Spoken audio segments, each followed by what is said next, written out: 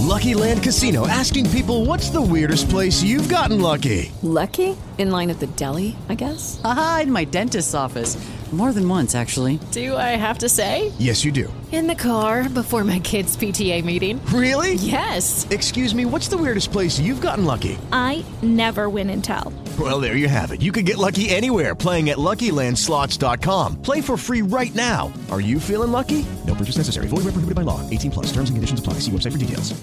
With Lucky Land Slots, you can get lucky just about anywhere. Dearly beloved, we are gathered here today to... Has anyone seen the bride and groom? Sorry, we're here. We were getting lucky in the limo and we lost track of time. No, Lucky Land Casino, with cash prizes that add up quicker than a guest registry. In that case, I pronounce you lucky. Play for free at LuckyLandSlots.com. Daily bonuses are waiting. No purchase necessary. Void where prohibited by law. 18 plus. Terms and conditions apply. See website for details. So, Steve, picture the scene. You are Cherie in this scenario. You've been doing God knows what in the bedroom. Nothing implied there. You come through from the bedroom, you walk through the corridor, and you open the door to the living room. In the living room, there I'm sat. I'm sat at the sofa of the living room. The back of my laptop, which is on my lap, is facing you, so you can't see what's on the screen. But all you can see is the look of childish glee on my face, the joy that a man gets when he's only really up to one activity. And you say to me, Tim, what the fuck have I just caught you doing? And I say to you, Cherie, my love, it's not what it looks like.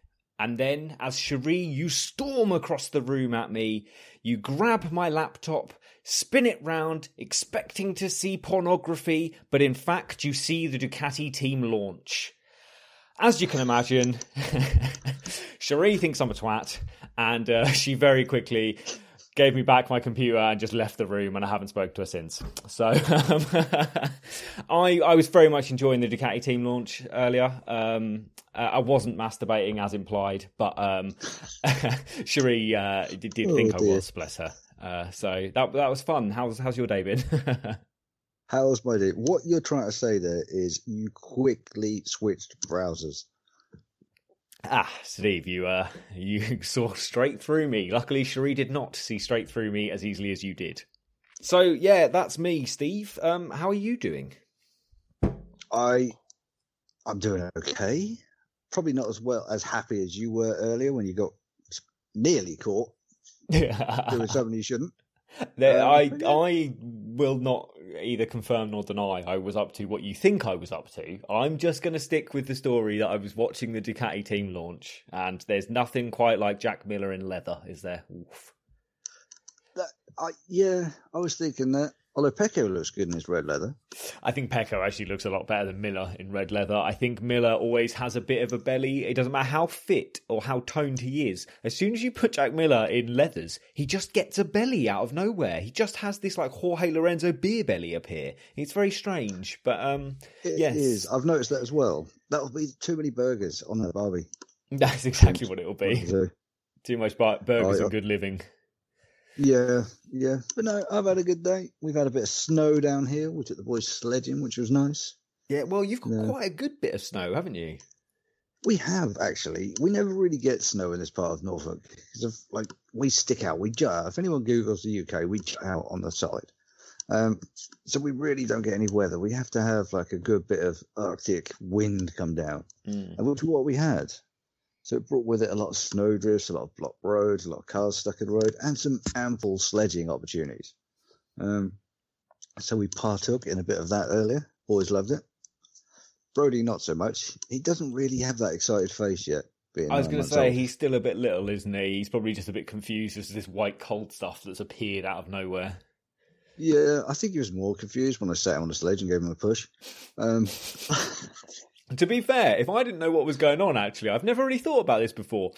But if I'm looking at my father as the person I trust most in this world, and he's taken me out in the cold, which I'm not very happy about anyway. It's a bit white and weird out here. And then he puts me on a plastic tea tray, essentially, and just throws me down a slope. I would be raging. He was pretty raging. I will send you the video. But we got off the stage at the bottom, and I sort of turned to look at him and see his rosy red cheeks, and he just gives me that twat. Not even a smile. Not even a smile, no. Not even a smile. But no, we had a good day, built the snowman, which is now wonky. Yeah, that's it, really. That's good stuff. I'm quite envious, man. Like, I'm not as far north as you can get in the UK, but like pretty far north, all things considered. And we've just had nothing but like blue skies and bright sunshine. I'm actually quite jealous of the amount of snow you guys have got. Yeah, we've got a fair splatter, and in fact, it's snowing right now. So hopefully, we're going to wake up to a bit more sledging tomorrow. Oh, as a result, happy days. Maybe Brody will be used to it this time. He's not going to be quite so shocked by the whole scenario. No, I'm leaving them two here. I'm going on my own. Daddy wants to go this time. That's it. You'll be going sledding. I'll be here pretending to watch the Ducati team launch. It's man time. That's what we call that, Steve. It is man time. That's what we have here. A bit of man time. Oh, dear. Right, shall we dive into the show anyway before we start talking a bit too much about our man time, eh? Let's do that, because we're going to get ourselves in trouble. Sure, he's already going to listen to this intro and be like, what the fuck have you been saying about me? Right, anyway, let's go for it. I'm Tim, he's Steve, and this is For the Love of MotoGP.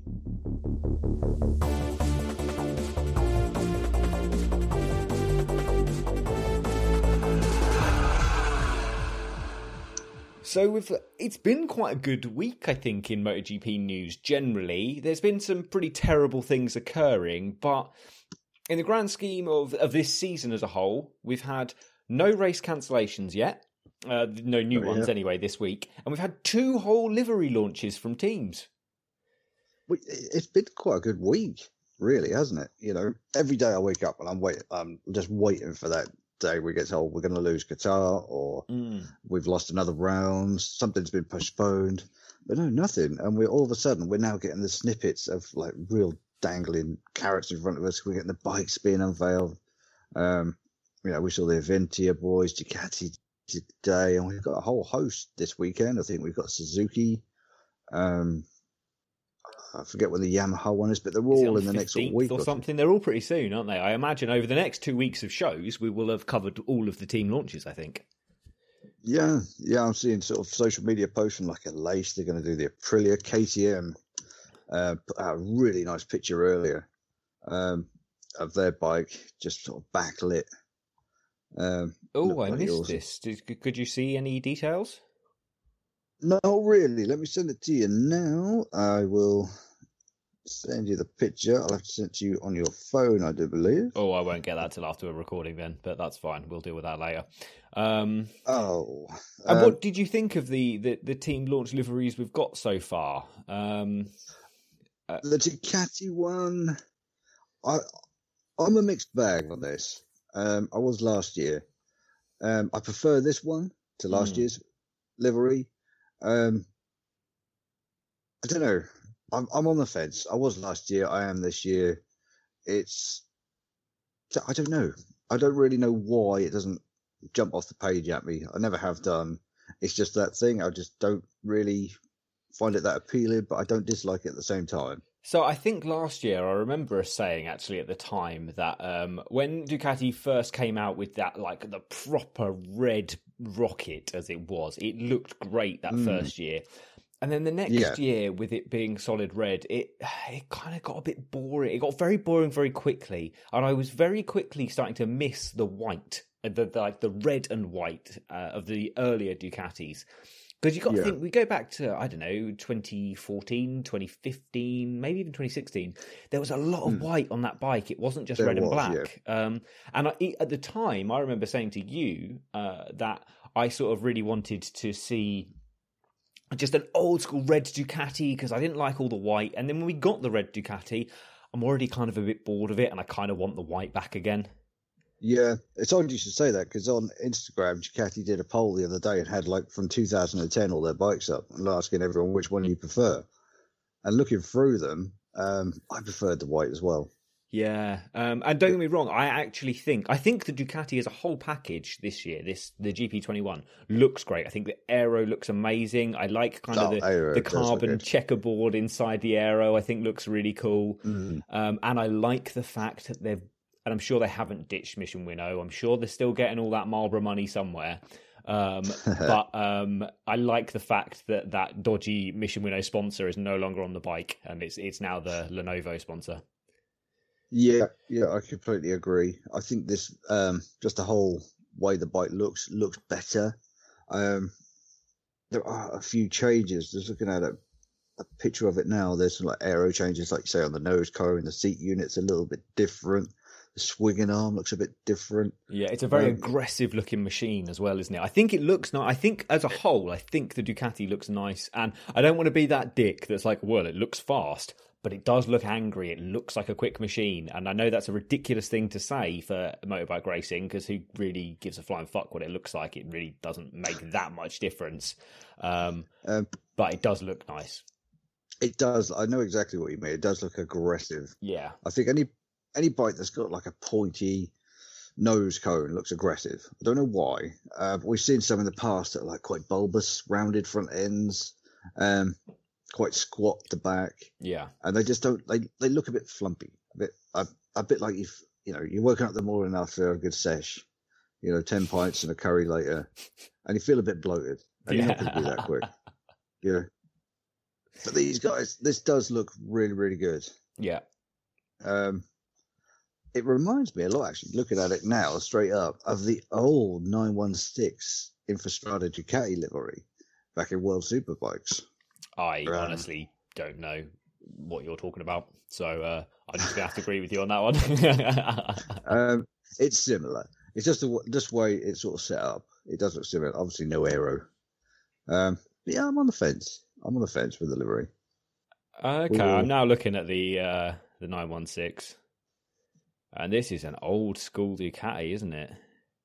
If you find the Infostrada one, that is the original incarnation. 3-spoke back wheel. Ooh, a 3-spoke back wheel. Is that what I'm looking for? I've got the 5-spoke back wheels here. Infostrada. I'm pretty sure that's the 996. 916. I got a 916 with a 5-spoke wheel here. They all seem to have 5 spokes. That might just be the road bike then. I'm thinking of. I'm trying to think. Oh, I've got one here. It's a road going bike though. It's got headlights and a number plate, but it's got the 3-spoke wheel. Right. Yeah. I imagine that's heavy, isn't it? A 3-spoke rear wheel. I imagine that's really, really heavy, which is why it's not on the race bikes. Yeah, it might be why they changed it a little bit. Yeah, that is. Oh, no, I've got one.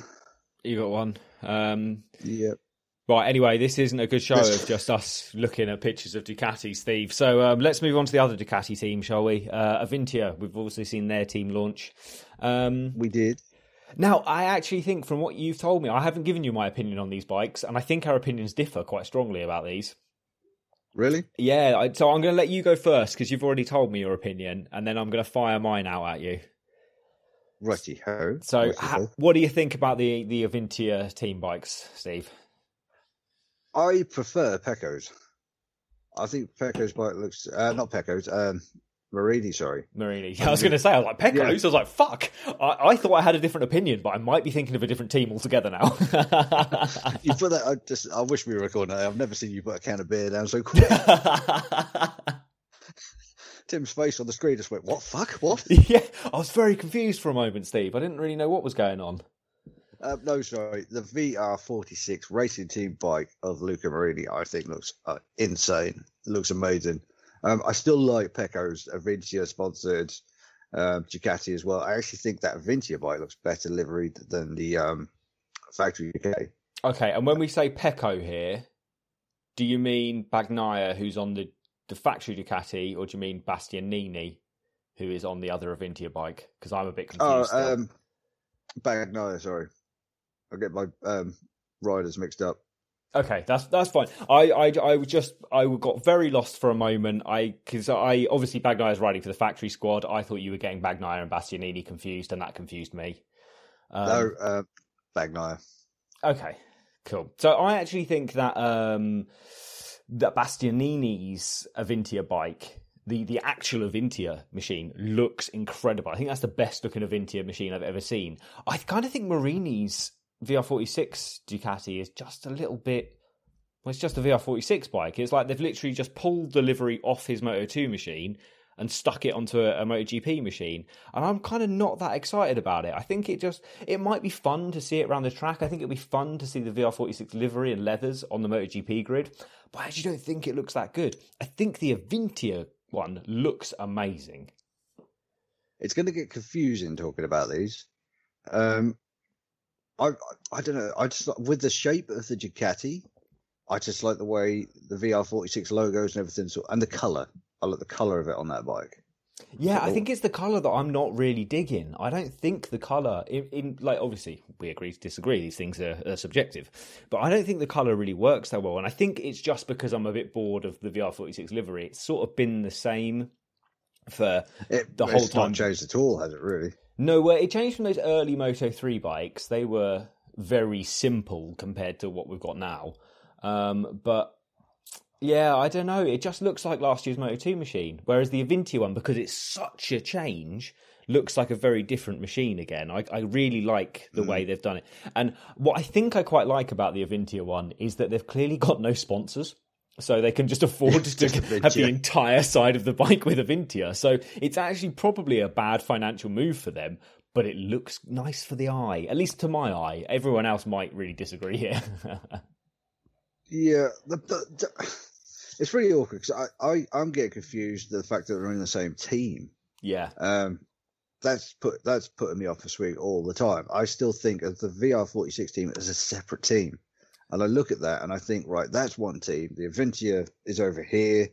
I've got to keep reminding myself they're still basically Avintia Esperama racing team. Yeah, what are they now? Are they Avintia? Are they a Sponsorama? Because last year we were all told to refer to them as a Sponsorama, so we kind of all did. Yeah. And now this year everyone's referring to them as Avintia again. I don't actually know what they're on the official the website as. On the official website that I've got up in front of me is Avintia Esperama Racing. Avintia Sponsorama Racing. Okay, so it's the team Avintia or Avintia the sponsor? I get very confused with this. It's Lenovo Ducati, isn't it? The new squad. Oh no, it's Ducati Lenovo. Yeah. I'm over it, Steve. I don't know what we're calling them. I'm going with Avintia, and I'm going to stick with it for the year. Consistency. If you're wrong, that's okay, but be consistently wrong. So I'm going with Avintia. It's weird, isn't it? If both bikes were the same, it's the whole VR46 thing that is screwing me up. Because it just looks so different. We're so used to look at the Ducati, the factory Ducati. They're similar. They're all the same. Yeah, it's the factory Ducati. This is the whatever it is, Avintia, Esperada. Who cares? They should be the same color. Yeah. In fact, the only team that's different to that is LCR, isn't it? Yes. Yeah, and that's only because one guy. I mean, it's the same thing essentially. One guy's brought in his own sponsor, a different. Yeah, which Marini has. He's got his half brother's backing, so he's brought that in. I was quite shocked when looking at the Avintia, should we say, that the Avintia logo takes up so much of the bike. Because like you, I was figuring they were gone and we were going to see Esperama down the side or something. Yeah. It's the whole thing is becoming a bit confusing, and I think it's sort of. Don't get me wrong, I'm still glad to see Avintia there, but we were told it's gone, and all of a sudden it's come back. Yeah, what is it? I'm a bit confused. I mean, I think this conversation is only going to matter for this year, and then after that, the whole squad's going to be the VR46 squad, probably not running Ducatis at that point. So it's kind of one of those weird things that we're just going to trip over. We're going to spend the entire year getting it wrong, Steve, and I'm going to consistently call them Avintia, and I don't care what anyone else says. Yeah, I think we're just going to do that. I'm going to probably go down the same line. I'm pretty sure I'm going to get the riders mixed up as well. But that's going to take some getting used to. Once they get on track, it'll be easier. But when we're getting all the unveilings, it's like, oh my god, who's this? Who's that? Yeah, that's exactly it. It's a bit confusing. I've got the MotoGP website open in front of me, and I'm still a bit confused that I've got Jack Miller and Pecco Bagnaia both completely in red. So I think it's going to take me, and Alex Marquez as well isn't going to be on a Repsol this year. It's quite confusing. It's going to take me a couple of races to wrap my head around all the rider changes this year. Yeah, it's taken me longer than what I thought it would to get used to it. I keep looking at it. I'm like, oh Christ, who's this? Who's that? I keep, for some bizarre reason, I've got a problem with Pecco, Bastianini, and Bagnaia. I thought you had an issue earlier, and I was like, I don't know if Steve knows which one he's talking about at the moment. In my head, I could picture it completely, but then I get the names wrong. I was like, fuck. I did it earlier when I was talking to Sarah. I was like making some notes and talking about it. I was like, hang on, I've just gone completely down the wrong road here. Yeah, am I talking about the 2019 Moto2 champ? Or no, the 2018? I fucked it now. The 2018 Moto2 champ or the 2020 Moto2 champ? It's like, come on, get your head around it, for Christ's sake. I'll get there one day. I did it last year as well. Like, one day I'll get my head around this. And I'm not the only one. There's some pros out there that I've listened to that got it wrong as well. So that makes me feel better. Yeah, I wouldn't worry about it, mate. Everyone's doing it. Yeah. Right, shall we keep going? Let's go on to... we've got a couple of sad bits of news. So before we hit those, let's just have a brief discussion about the latest social media debate as to whether or not Johan Mir should be running the number 1 or the number 36 plate this year. What do you think? You take the lead on this one.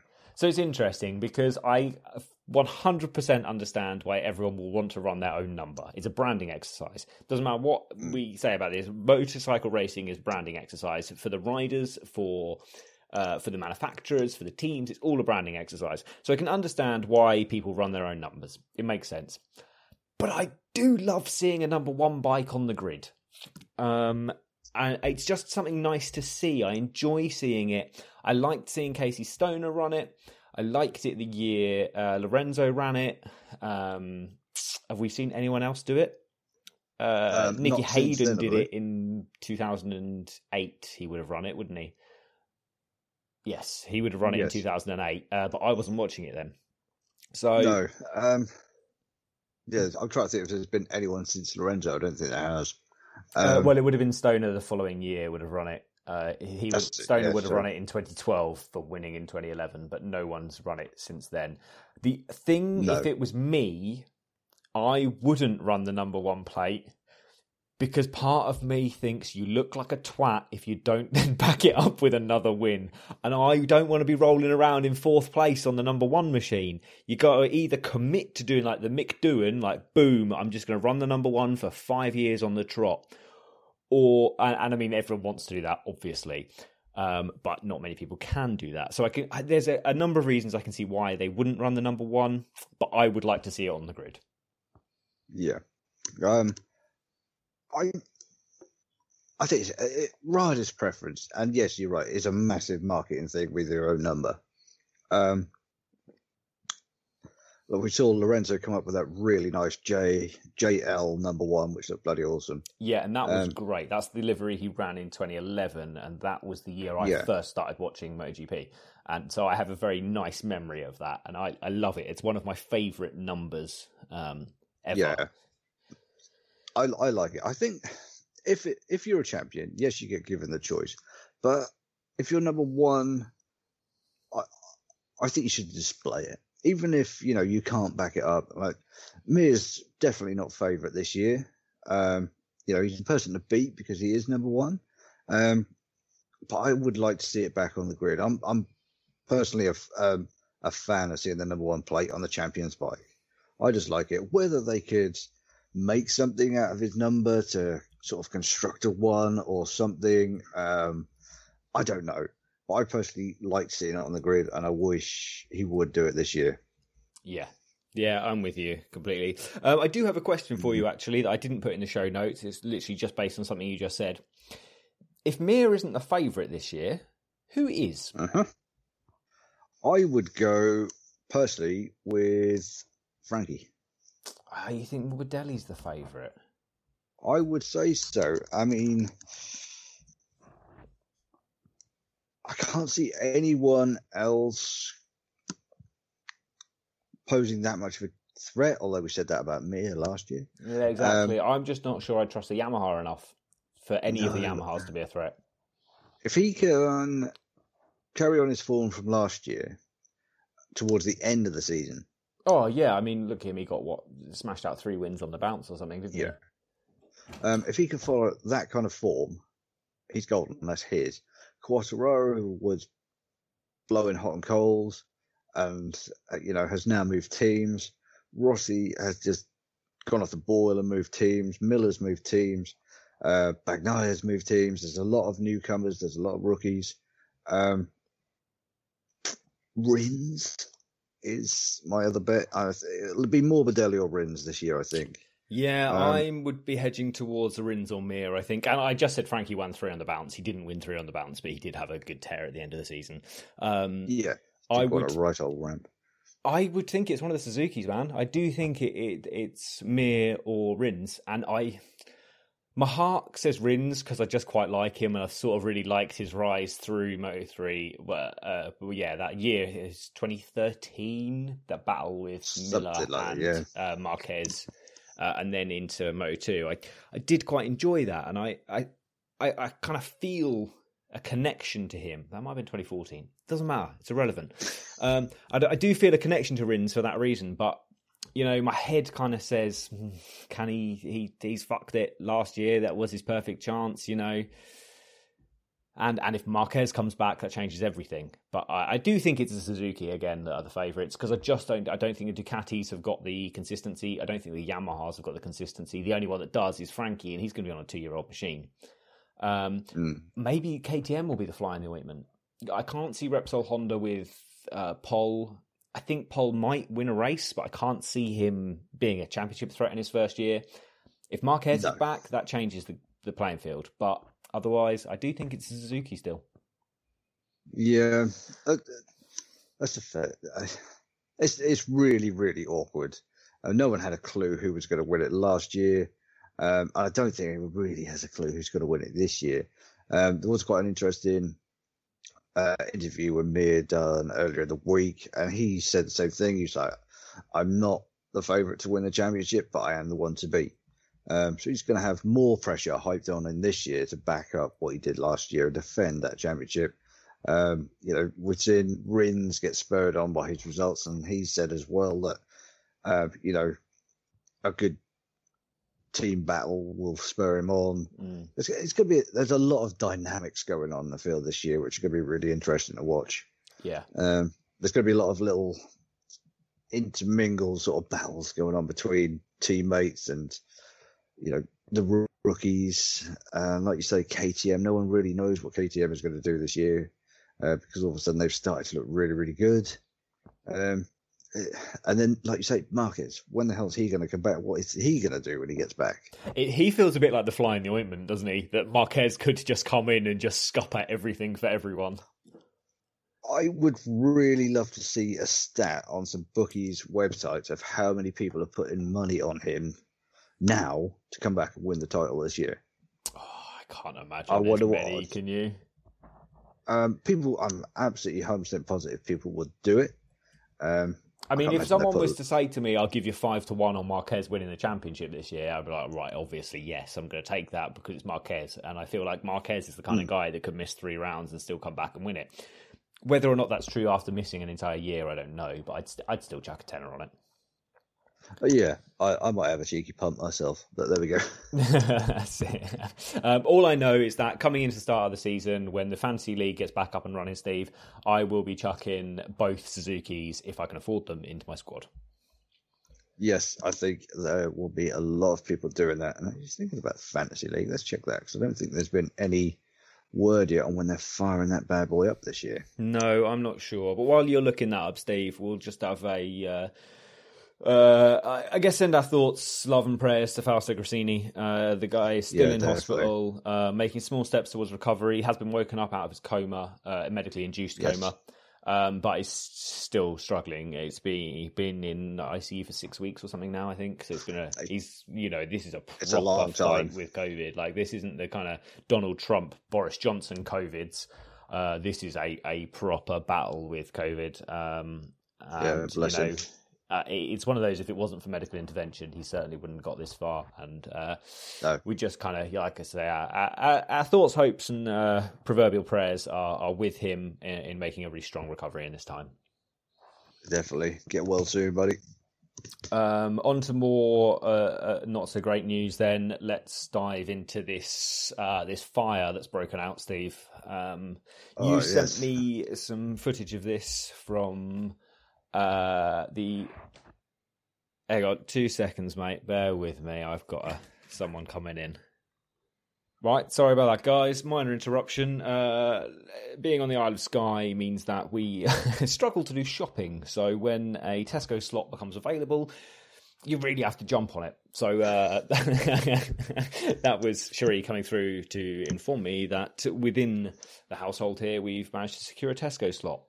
Very exciting. It means I will have more beer coming in. But that's not the important thing here. We were talking about the fire at Termas de Rio Hondo in Argentina. I honestly, I don't know a lot about this, Steve. I only know that there was kind of a big fire and the pictures don't look great. But you've done some more research on this, so I'll let you take the lead on this one. Yeah, I can't remember exactly what day it was, but news started to circulate that there was a fire at the track, and apparently it started in the pit boxes. What caused it, I don't know yet, but that soon spread to the VIP area and then the media centre. And you'd imagine the track would be empty, right? There shouldn't be anything in the pit boxes. Yeah, what caused it yet has not been announced or nothing's been said. But looking at the pictures of it today, it is not looking good. No, it looks completely gutted, right? Yeah, it looks absolutely destroyed. So, don't know.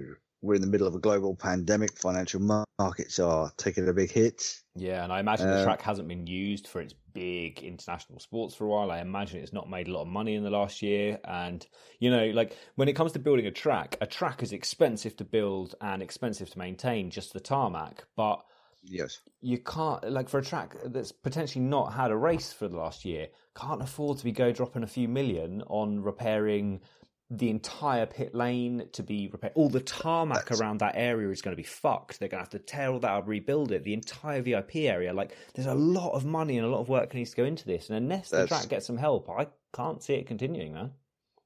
No, I'm a little bit worried myself that it's going to be a lot of money to put that right. Which is a shame. I really don't want to see it go under or drop off the calendar because it is a really nice track. But I don't know. I really hope they've got some decent backing, some good insurance they can fall back on. With any luck, they could get it rebuilt to a decent standard as well, because it's got to meet the criteria that to bring the bigger races there. Yeah, well, both Formula One and MotoGP go there, so it's an FIA Grade 1 and an FIM Grade 1 as well. So, like, it's one of the best tracks in the world for those reasons. I don't know, is it state sponsored? Do they get help from the Argentinian government? I don't know. But if they got the backing of the MotoGP boards, the Formula One boards, I'm sure there'll be something there to help them out. Because, like you say, both race series go there. The Formula One alone is a massive draw for them. They won't want to lose that. Yeah, exactly. So I think they'll be hopefully okay, and they can, get the place rebuilt as soon as possible, as soon as humanly possible in this middle of this pandemic. So I don't know what the situation is like out there, and hopefully we will go back there next year. Yes, fingers crossed, though. Fingers crossed. And our last little cheeky bit of news then, before we get on to the actual show then. It's not even news, is it? This is just you and I falling into rabbit holes of reading about motorbikes, really. You went in and had quite a dive into the oldest motorcycle manufacturer still producing motorcycles, didn't you? I did, yeah, after Tim's nice little quirky snippet last week on... Schindler. I was about to say Schindler's List, and I was like, no, we didn't talk about a movie. Same guy, though, so, that was the point. Yeah. I thought I'd be interested to see who is the oldest motorcycle manufacturer still producing motorcycles to this day. And it turns out it is Peugeot, who produced their first available motorcycle in 1898. Isn't that fucking bonkers, man? 1898. That's a long time ago, mate. That's what, 123 years ago at this point? Something like that. Yeah, it is. I mean, they produce what, scooters now? Yeah, and I didn't actually realise that Peugeot Motorcycles is owned by Mahindra. Yes, so I did read that. That took me. I was reading your Daimler bit there as well. Oh yeah, a little bit by surprise. I was like, did he? I thought it was Daimler. Yeah, I found that quite surprising. They're owned by Mahindra. I thought Mahindra just were a small little manufacturer on their own. I didn't realise. Mahindra are pretty big because they make a Moto E car, not Moto E car for fuck's sake, Tim. Formula E car as well. There is a Mahindra Formula E team. So because when they pulled out of Moto 3, it was to focus their efforts onto. Yeah. They pulled out of Moto 3, not Formula 3. I'm getting very confused with my formulas and my motos here. They pulled out of Moto 3 to go to that Formula show E tonight, isn't it?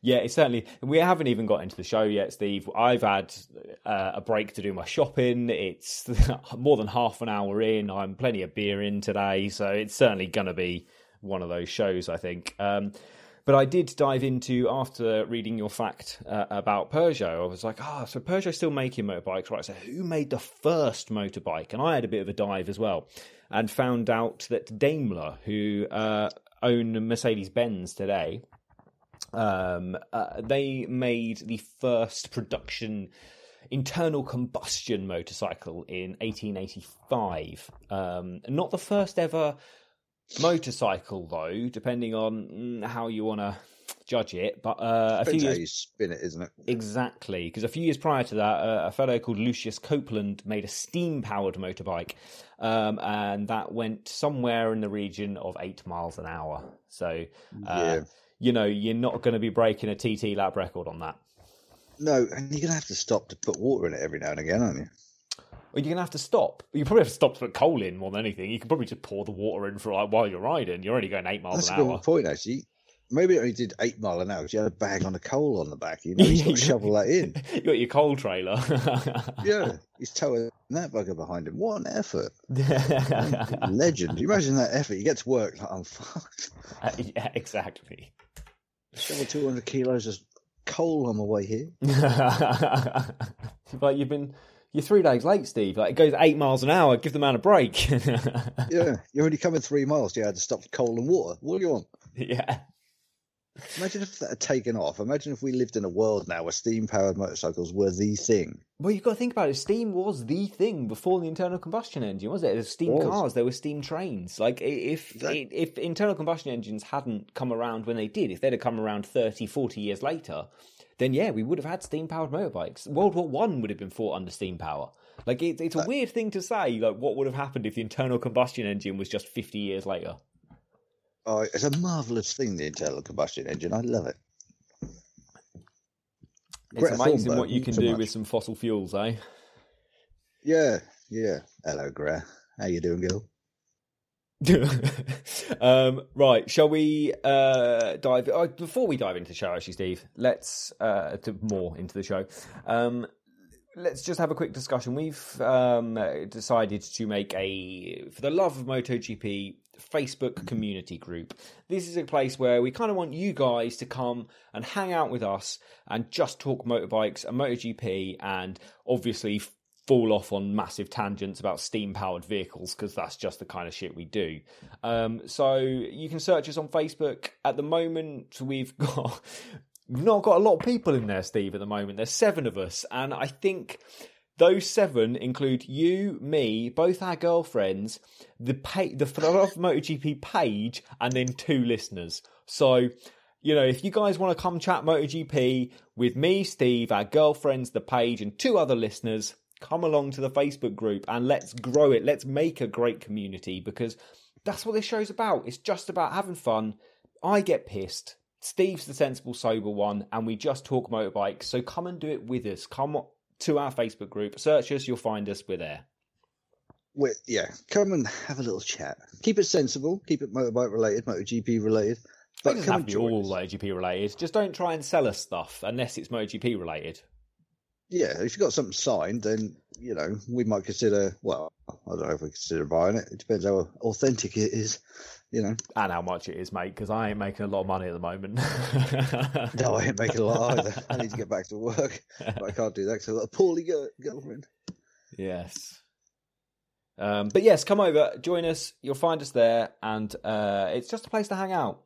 So yeah, get it going. Let's get a nice community going together. We can do discussions. Like we'll get a race weekend going. It'd just be a fun thing to do. Yeah, certainly. And I'll drop a link in the show notes as well. Yeah, you know, we can take the piss out of the last person in the fantasy league when we get it going. You know, and just send criticism to the person in first as well. Yeah. And that kind of stuff. And we can currently do that because the person who won our fantasy league has already joined the group. So she has. She's there. There we go. There's we can trust some people to be there with us, Steve. I know, it's great. We'll get some more. I'm sure we'll get some more. It'd be nice to get some more in the fantasy league this year. If you've got people, you know, friends who don't watch MotoGP, get them round, get them into it, you know, subject them to that swirling vortex of light until they love it. Right, so Steve, we better do. We'll crack on with the show, mate. The pre-show ramble has lasted a whole 40 minutes today, so Jesus. Let us take a quick break, and then when we come back, we'll dive into the career of Luca Marini so far, shall we? Let's do it. Okay, good plan. Time for a break.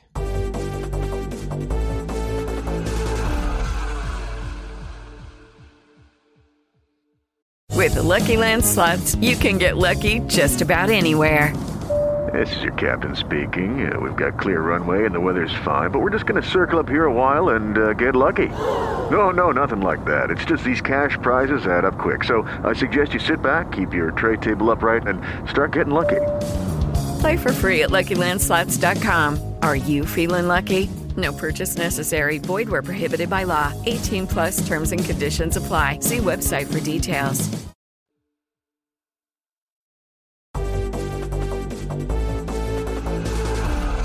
Right, so thank you for bearing with us, guys. Steve is staring out the window at the snow like a captivated kitten. But we are going to bring it back to the topic at hand, shall we say? You actually scared the shit out of me then, because I was so mesmerised by the snow coming down outside. I hadn't realised we were on a little bit of a pause back into the show because we had a break, and then I was like, Tim started talking. I was like, shit. Yeah, I was just doing the typical few seconds of silence, so I know where to cut and edit. And Steve just got lost looking at the snow. So I was looking at my sledge, thinking, ooh, midnight glow stick sledging. Ooh.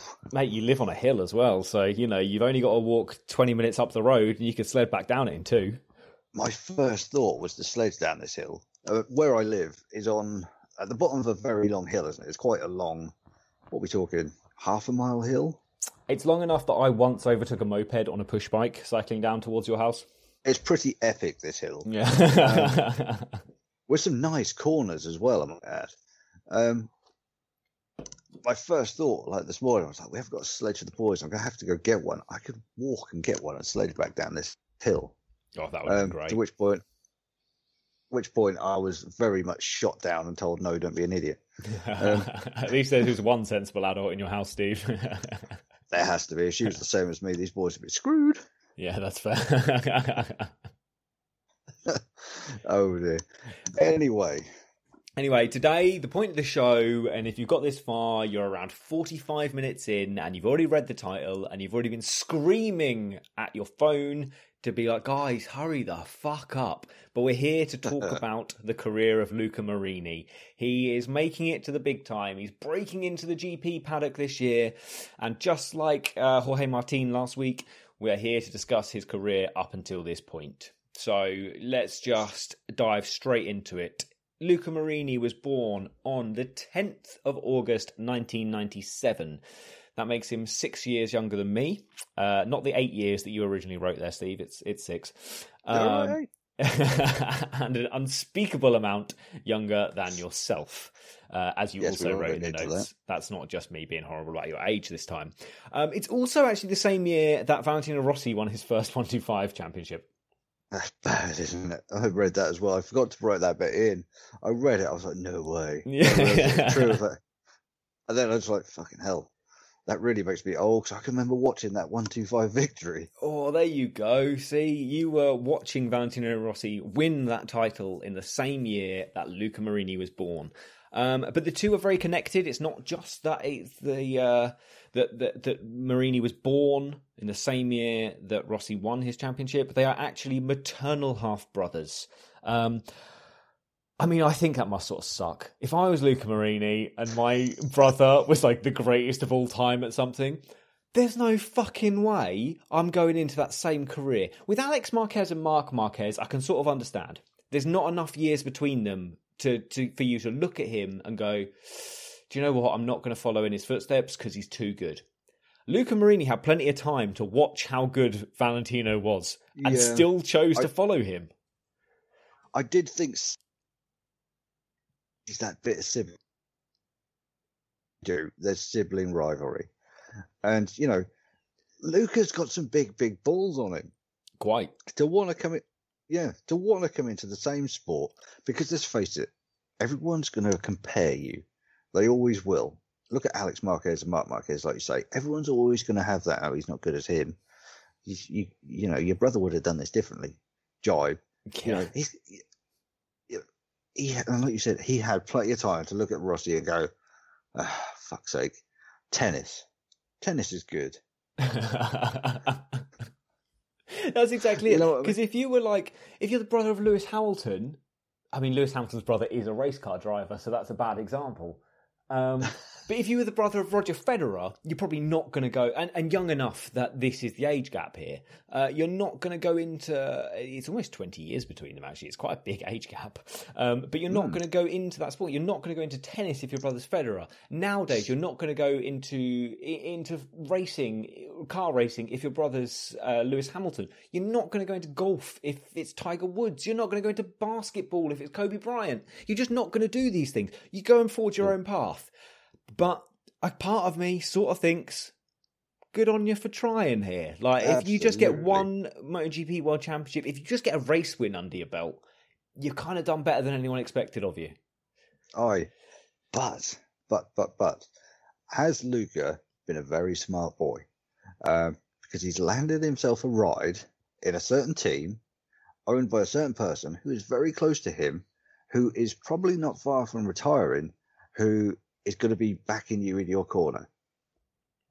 I mean, that's a very good point. And as we'll see through this show, he certainly had not even in my opinion, in many people's opinion, and certainly in my opinion a few years ago, has certainly had a leg up from being who he is.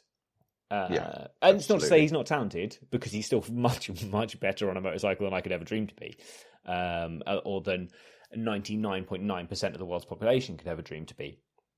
But I do think he's had a small helping hand to get there. That's not taking anything away. I just think that's kind of putting it out there. There's always going to be a little bit of help come your way, be it either for advice or a little bit of financial help. I'm sure the stipulations in place Luca has had to meet to get these little helping hands, shall we say. But I personally think he's been a very clever boy and has set himself up nicely for the future. Can you imagine if he does really badly and Valentino has to fire him next year? That would be awkward. Can you imagine that at the Christmas table? Oof. Yeah, if you're Valentino, you're like, I'm going around Dad's house for dinner. I'm not dealing with this. You have that. Yeah. I'm not getting involved. But I think he's been a very clever boy, and we will see what pans out this year, what he can do. We certainly will. So he's been riding motorbikes from the age of 5, and as you'd expect from anyone that is coming into MotoGP, he's just won everything he's touched on his way up into the Grand Prix classes. Until he reached the international stage, which again is quite normal. We've discussed this a lot. Is people win everything, they hit the international stage, and they're like, "Whoa, everyone here is fast." Yeah, and actually, really good. Yeah, that's it. And until he hit the international stage, actually, he wasn't known as Rossi's brother, was he? He was kind of... No. It was never hidden, but it was never really out there. He was just Luca Marini. So while he was winning domestic championships and stuff and doing very well on mini bikes and things, he wasn't Rossi's brother. He was just Luca Marini, which is a huge advantage, I think. That is, yeah. All of a sudden, we've seen him suddenly have become a full-time racer. And the closer his path has taken him down the same path as Rossi, and all of a sudden that is going to come to the surface who he is. And it's inevitable that people are going to put the two together and start shining lights between one and the other. But I think it was probably more of an advantage when he was younger and he wasn't known. Because can you imagine turning up to your first little race? Oh, you're Rossi's brother, and getting it instantly. It would be terrible, wouldn't it? Yeah, at that age. If he doesn't come out and just start emulating his brother's results, and probably even bettering them, people are just going to look at you and go, well, you're not your brother. You're shit. Get out of here. And at that age, you're very impressionable. And I would have just walked. Yeah. And I'd have gone tennis is good. Mm-hmm. And I think actually if I was his mum, or his dad, obviously, who is different to Rossi's dad, but either way, I would have been like, let's try and push you in a different career plan, because I'm not happy with this one. No, but good on him for letting him follow his dreams. He's there now. Yeah, exactly. I mean, he's made it to MotoGP, hasn't he? So he's doing something right. So 2013, we saw Marini start in the Italian CIV Moto3 Championship. He finished the season in 4th place, scoring 6 podiums across the year.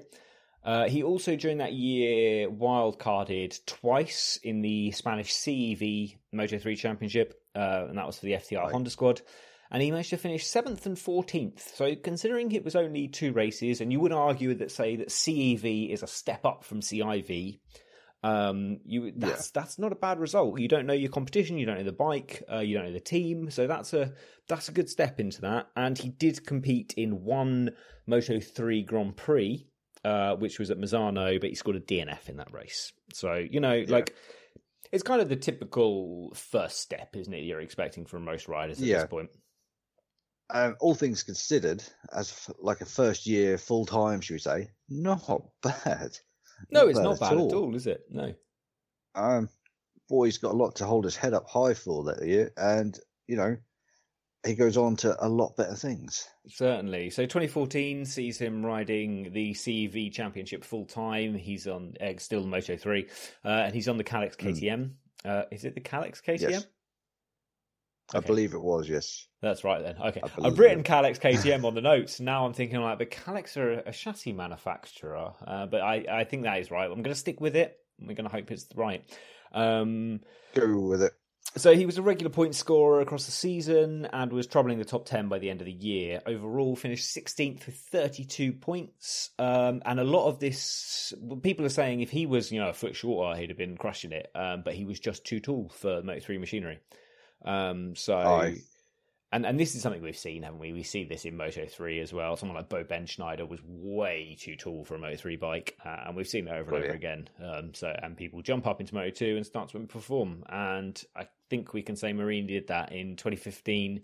He jumped up to the Moto2 Kalex team in CEV once more. And it was with Pons Racing, but it didn't take the classic Pons Racing livery. He ended up with a almost VR46 livery. And I don't know, I did try and do some Googling here, and I couldn't get too far into it, but I think it's the first example of the VR46 Academy logo on a Moto2 machine. Ooh, I didn't notice that. I did not notice that at all. I think that's right. I can't promise you that it is. I did try and Google further, but I couldn't find an example of it earlier than this. So I think this is the one, but I might be wrong. If anyone out there is listening and you know that I'm wrong, or you want to tell me I'm correct, then join the Facebook group and you can do it there. So that's good. Nice plug. I like that, Tim. I'm going to be plugging this Facebook group for weeks, mate. Weeks. Even I'll be walking into Co-op and being like, have you heard of our Facebook group? So, Some woman going to be sat behind the counter in the shop going, "Who the fuck?" Well, they still don't really. I still get a quite a frosty reception when I go to Co-op, like every now and again when I have to go. Yeah, but I'm on the Isle of Skye. We're quite far north in Scotland. There's travel lockdowns, but this is one of the most desirable holiday destinations in the UK. So as soon as someone hears an English accent, they assume you're on holiday. So I'm getting this quite a lot. And people are like, "Oh, are you on your holidays?" And I'm like, no, I'm living here. And then they kind of give me the evil eye. And then we start talking politics. And then it's okay. I can make friends with people when I talk politics. So that's all good. You just get your little pro-Scotland flag out. Yay! That's it, exactly. I'm like, I support the SNP. And then it's very quick whether, at that point, 55% of the country are like, "Good man, you can stay." The other 45 are like, "You need to fuck right off." So but it's 55%. So that's the majority. So that's the one I go for. And whether or not I support the SNP is irrelevant at this point. I'm not letting my political flag wave on the show. So, where were we? Luca Marini, CEV Moto2 with Pons Racing, first example of a VR46 logo on a Moto2 machine. Every race he finished in that 2015 season, it was within the top 7. He scored 1 podium though, so he's kind of constantly troubling that the 4th to 7th place just throughout the season. Scored the 1 podium. It was an 11 race season, and he finished 5th overall with 115 points. But there were 2 non-scores included in that. That's not bad at all. This bloke's already, a few seasons in. He's holding his head high, doing well. It was his first season on a Moto2 bike. So. Yes. Over the career, I sort of talk about. So he had a sort of fairly quick step up. But yeah, for a first season on a Moto2 bike, nothing wrong with that. No, exactly. And he did also compete in the Misano Moto2 Grand Prix and finished 21st. And we know, especially in this kind of 2015 era, and Moto2 is a cutthroat championship anyway, Grand Prix level. And I think kind of 2015, it was almost at its best. The kind of 13, 14, 15 era was almost at its fiercest. Just finishing that race is a pretty good result, to be fair. Like he's 6 places away from the points. Like I'll take my hat off. Happy days. Well played. Yeah, I would consider that a good day at work. Exactly. So 2016 saw and this is kind of where he started to catch, I think, international attention. This is the first time I'd heard of him. In 2016, he moves to the Grand Prix Moto2 paddock with the Forward team, the Italian team, and they put him on a 2-year deal. His first season was crashy, I think you'd say. It was crashy. Yeah, very crashy indeed. Sorry. No, it's okay. We both armed at the same time there. He had 6 retirements across the season and also 6 points finishes. The rest were not non-scores, but they were outside of the points. He did score a 6th place in Germany. So, that's a flash of brilliance, I guess you'd say. It's a flash in the pan. But for your first time out, not bad. But yeah, a crashy season. Which I don't know. If looking at it on paper, I don't know if it sort of disappoints me because up until this point he'd done really well. But at the same time, I'm thinking not bad. Okay, settle down. And you'll be fine. Yeah, and we can say it disappoints, but I think we're saying that with hindsight. At the end of the day, he was still a Moto2 rookie.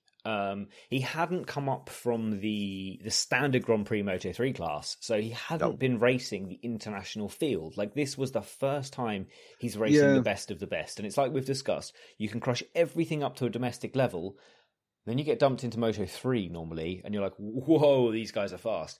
Luca Marini crushed, and didn't even crush everything at a domestic level, but did well at a domestic level, and then skipped the Moto3 learning curve. He was straight into the cutthroat Moto2 class. So you're already racing guys that have graduated from that Moto3 class, so they're already some of the fastest guys in the world, without a doubt. They've already faced off against the fastest kids in the world to move up to this level. So the fact he finished 23rd with 34 points isn't a bad result, I don't think. No, that's quite a ruthless way of going about it. If you're going to miss out Moto3, you've got to have a lot of confidence in your ability. It's like you say, everyone comes through. 90% of people come through all three classes. Yeah, we've seen a couple jump a class or two, or come in a bit later, but not really in recent years, have we? I think Jack Miller was the last one that did a weird jump, but apart from that, not really anything else. So, like, if you're gonna miss that first rung on the ladder, you've got to make sure you have a good run up and get a good jump. Yeah, exactly. Or you've got someone there to support you, which I guess he did, but he also was making a mark. It's not just Valentino's brother. At the time, I remember thinking, I'm like, oh, for fuck's sake, who's this guy? I didn't know a lot about the sport. I certainly wasn't as into the lower classes as I am now. I don't think I had the same respect and appreciation for the sport that I do now, and that was only 4 or 5 years ago. But I do remember watching him and thinking, fucking hell, because this is the first time they're like, oh, Valentino Rossi's brother, oh, this is exciting. Yeah, I can remember that. I do remember thinking, like, he's not that great. He's crashing a lot. I think he's a bit shit, and I honestly didn't think he'd make it any further. And I've put in the notes here, as you can see, Steve, makes me look like a twat. Yes, I remember thinking very much the same things. Where's this guy come from?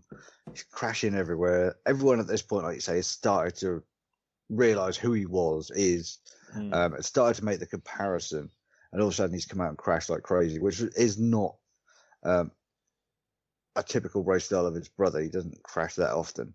And everyone had pretty much wrote him off from day one. Yeah. Which was pretty much unfair. So I was really glad when he stuck around, but similar to you, I hadn't really taken that much interest in the lower classes at this point. I'd started to, but I hadn't devoted that much sort of attention to it. It was only the last couple of years I really started to take notice. But I can remember him having a crashy season back then, but I flicked off it straight away and it was sort of gone out the grey matter. Yeah. But it was good that he hung around, because what he sort of goes on to do after this in the next couple of years is some really nice racing. Yeah, exactly. So that brings us to 2017. He stays with the Forward team, who are now the Forward Racing team.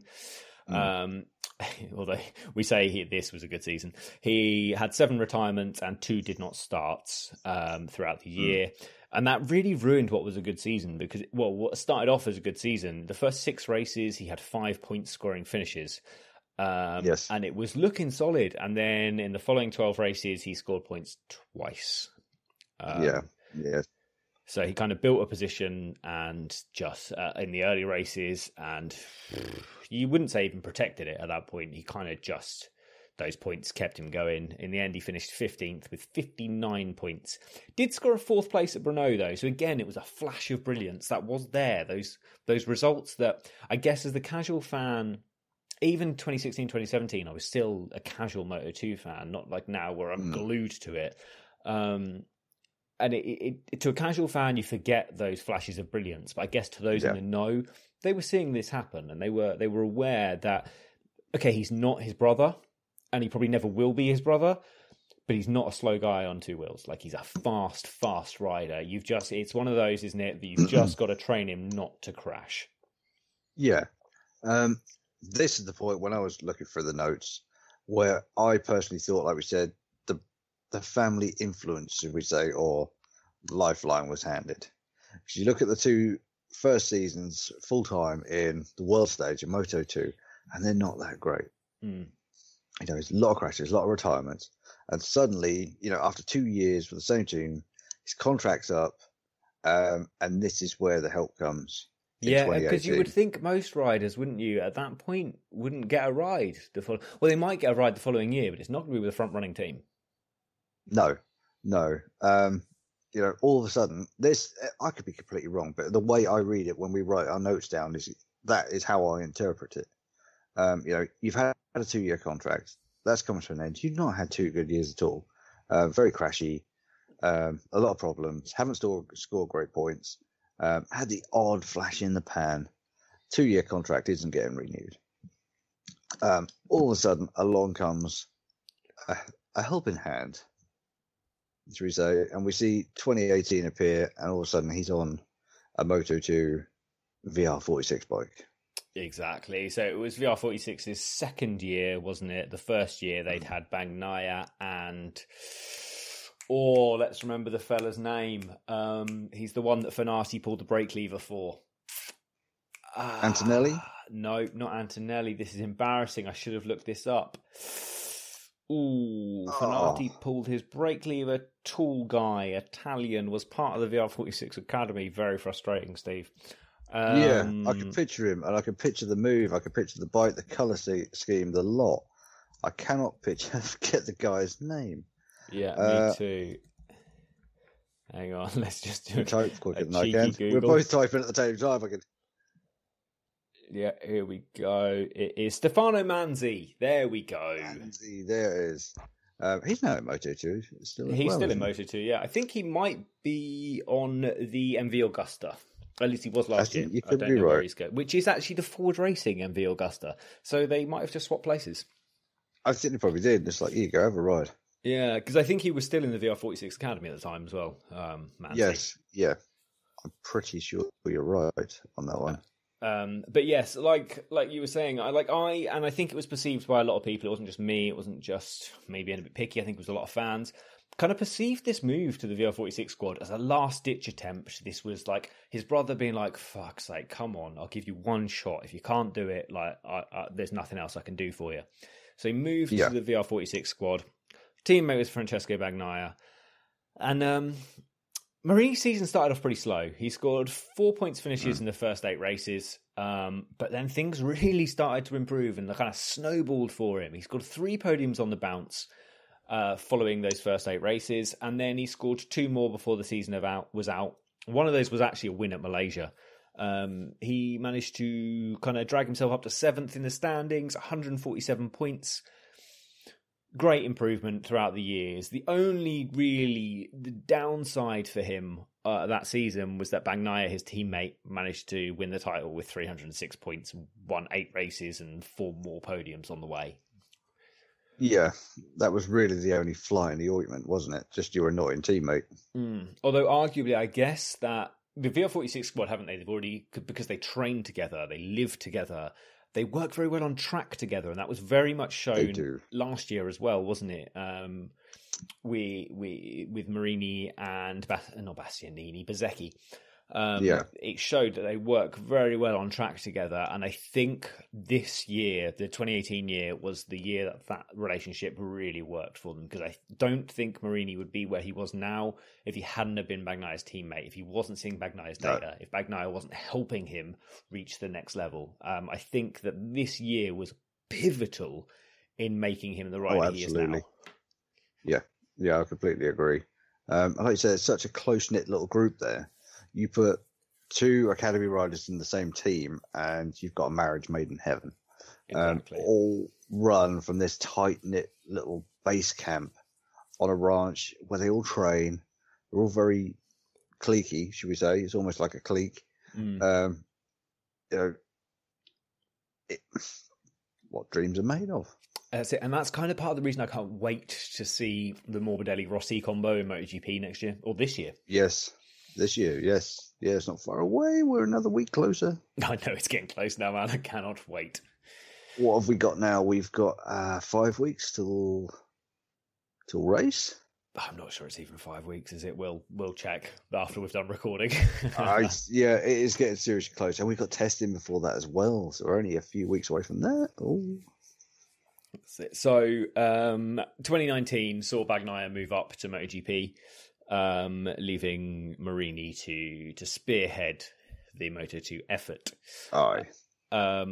We kind of expected this to be his breakout year, didn't we? Like he'd done well the year before. He'd done well in 2018. He'd taken another step. I mean, if we go back and look through his Moto2 career and his finishes, he had finished 23rd in 2016. In 2017, he moved on to finish, I thought I could find it quickly then, but I didn't. Finish 15th. 2018, he took another step and he finished 7th. And he'd won races that year. So we're expecting 2019 is the year he's going to win more races. He's going to get up there. He's going to be fighting for the title, but they didn't really work out that way. Yeah, it was his most consistent year. He only had 2 DNFs across the year, which was quite big for him. I think he took a big step in being able to keep it rubber side down. Yeah, that is a huge leap in itself. Just keeping the thing on track and finishing the races. You know, it doesn't even matter if you finish lower in the points. Just bring it home. Don't bin the thing 6-7 races in a year, cost your team thousands and thousands of pounds in repair bills. Keep it rubber side down. Keep that consistency, because even if your contract's coming to the end of its life and you've not done that well, if people could look at a piece of paper and go, right, he doesn't crash, he can finish consistently, that's far better than looking at a piece of paper and saying, Christ, this guy bins it every other race. That's it. And arguably, if you say, like, just costing money doing that, but you're costing yourself points, aren't you? If you can finish 15th in 7 races rather than crash, you're going to score 7 more points in the championship.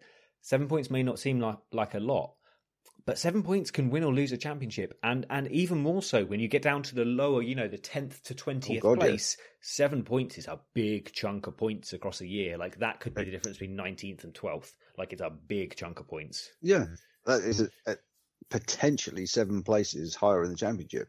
Exactly. You know, that's a huge leap, a massive leap. And like you say, when you start getting down to the lower end of the table, all the points you can get matter. You know, so a big, big leap. Doesn't matter if it's not setting the world on fire. He's made a huge step up. Yeah. Just keeping the rubber side down. That's it, exactly. So he took 4 podiums across the year. All of them were in the latter half of the year, but 2 of them were wins. Yeah. So 50% of the podiums were wins. So that's a good chunk of points.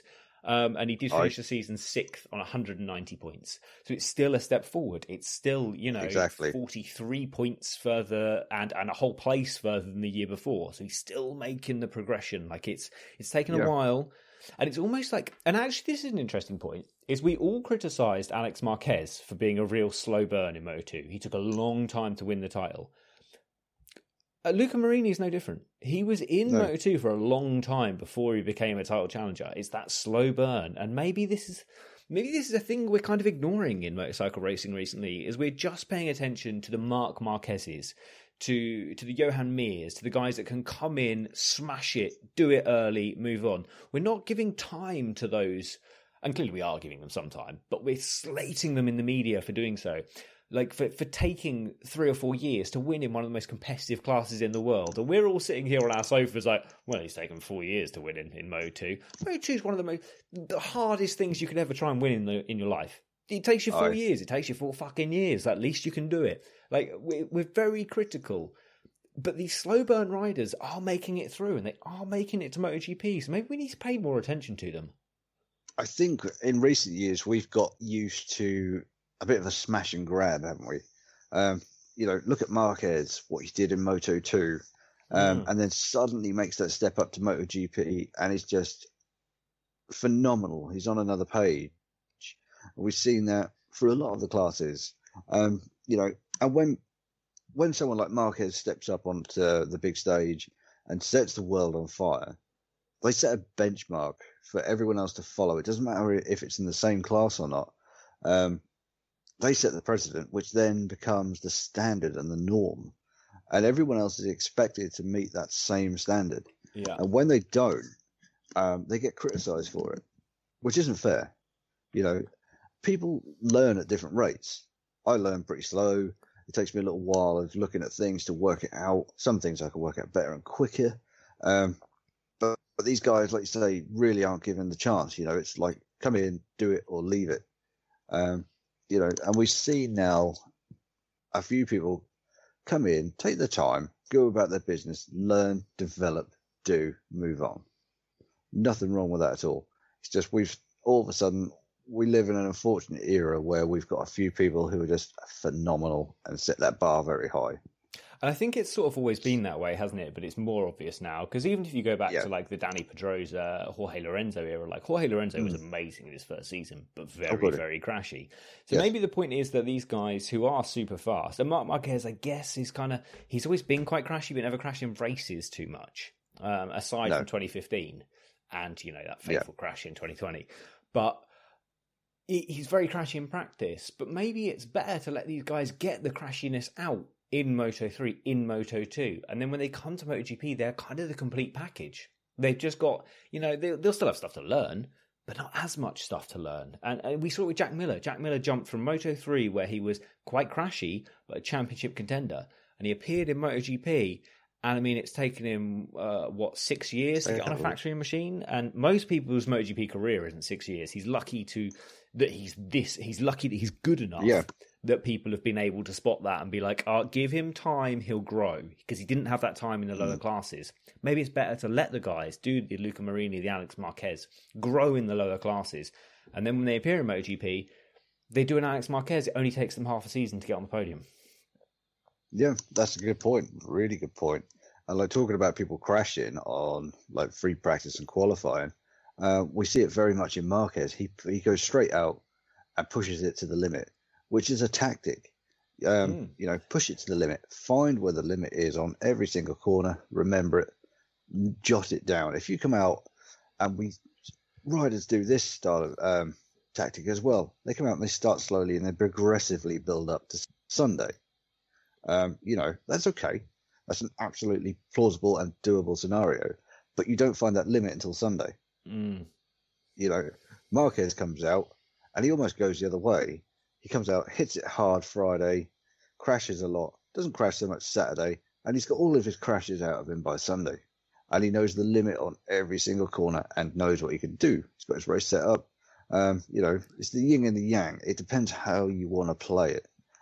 Personally, I'd rather be a Marquez and find out my limit beforehand and not jeopardize my race.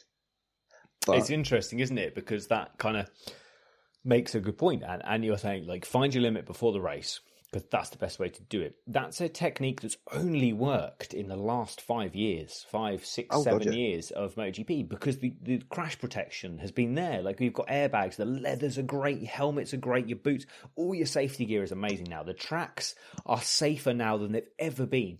So this is a strategy that works now. It never used to work. But I think if it was me, I'd like to think I'd come at it as this kind of balls to the wall, let's go Marquez character.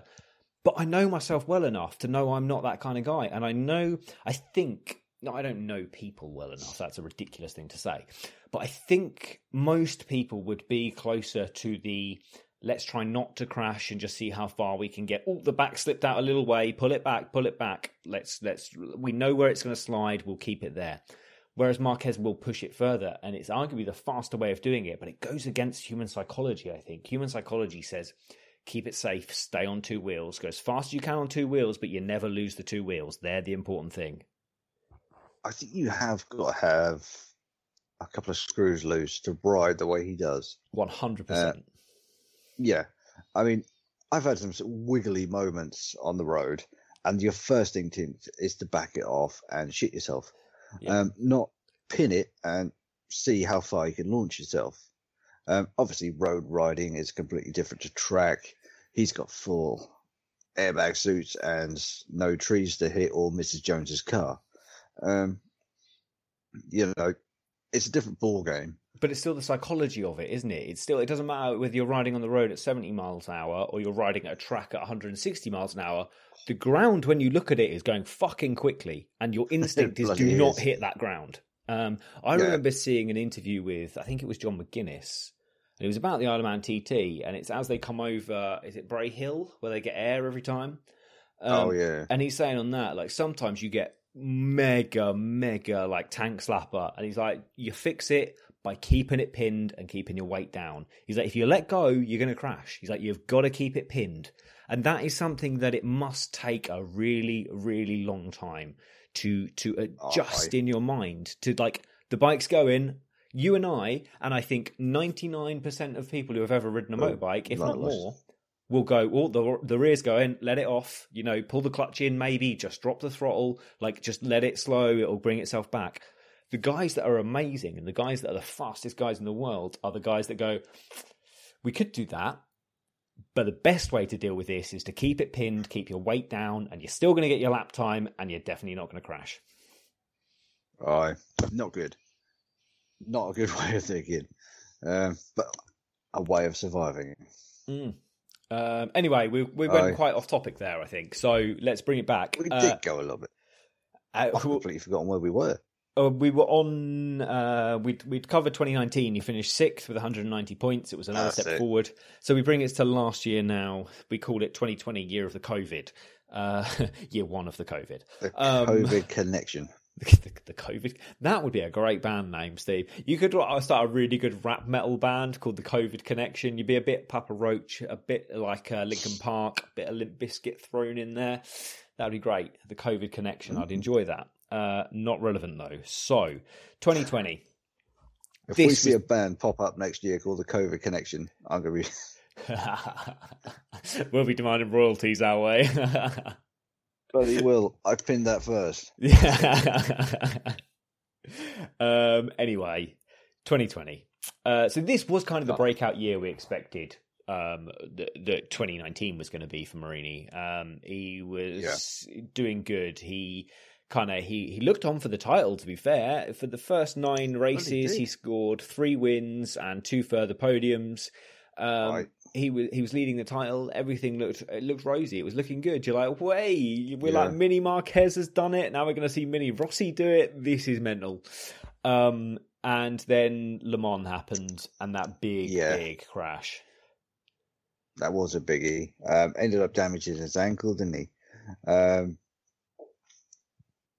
That is essentially what put pay to it, without a shadow of a doubt. If he hadn't had that incident, he would have gone on to win the title. I'm sure of it. I'm certain of it. Yeah, I'm with you. I think if it wasn't for that crash, then, and that was during qualifying, it was wet, big high side, smashed his ankle up.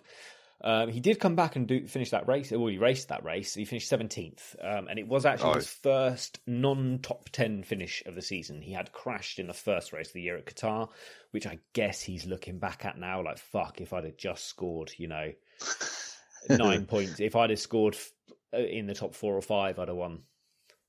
So that's pretty annoying, actually. I hadn't thought about that. That's infuriating. Yeah. If you start looking at it that way, and you start looking back in hindsight what you could have done, and then this happens, you get this crash come in, and you're just like, shit, if only. This is why I could never be a professional racer, because I would have spent the whole time looking back at the scoreboard like, fuck, why did I crash it then? Why did I put it in the gravel then? Why did I do this? If I'd have just got one place higher then, I could have won. There's so many scenarios that you could still have won, but they didn't play out. No, you didn't win it. And this is what motorcycle riders are pretty good at. Some of them is leaving it in the past and moving on to next week. Yeah, exactly. And like you said, you've got to have that mental strength to just push through. You've got to pin it to get through it. Yeah, that's it. You've got to pin it to get through it. That's a great slogan. You've got to pin it to get through it. Maybe I'll throw that in at the rest of the slogans at the end of the show. Do it. So Marini wouldn't discover his form again until the end of the season. It was only 5 rounds later, to be fair. But it took him, though, until Portimao to score another podium, and he scored 2nd place there. I forgot about that, actually. Read that in the notes earlier. I forgot how long it actually took him to build his steam back up.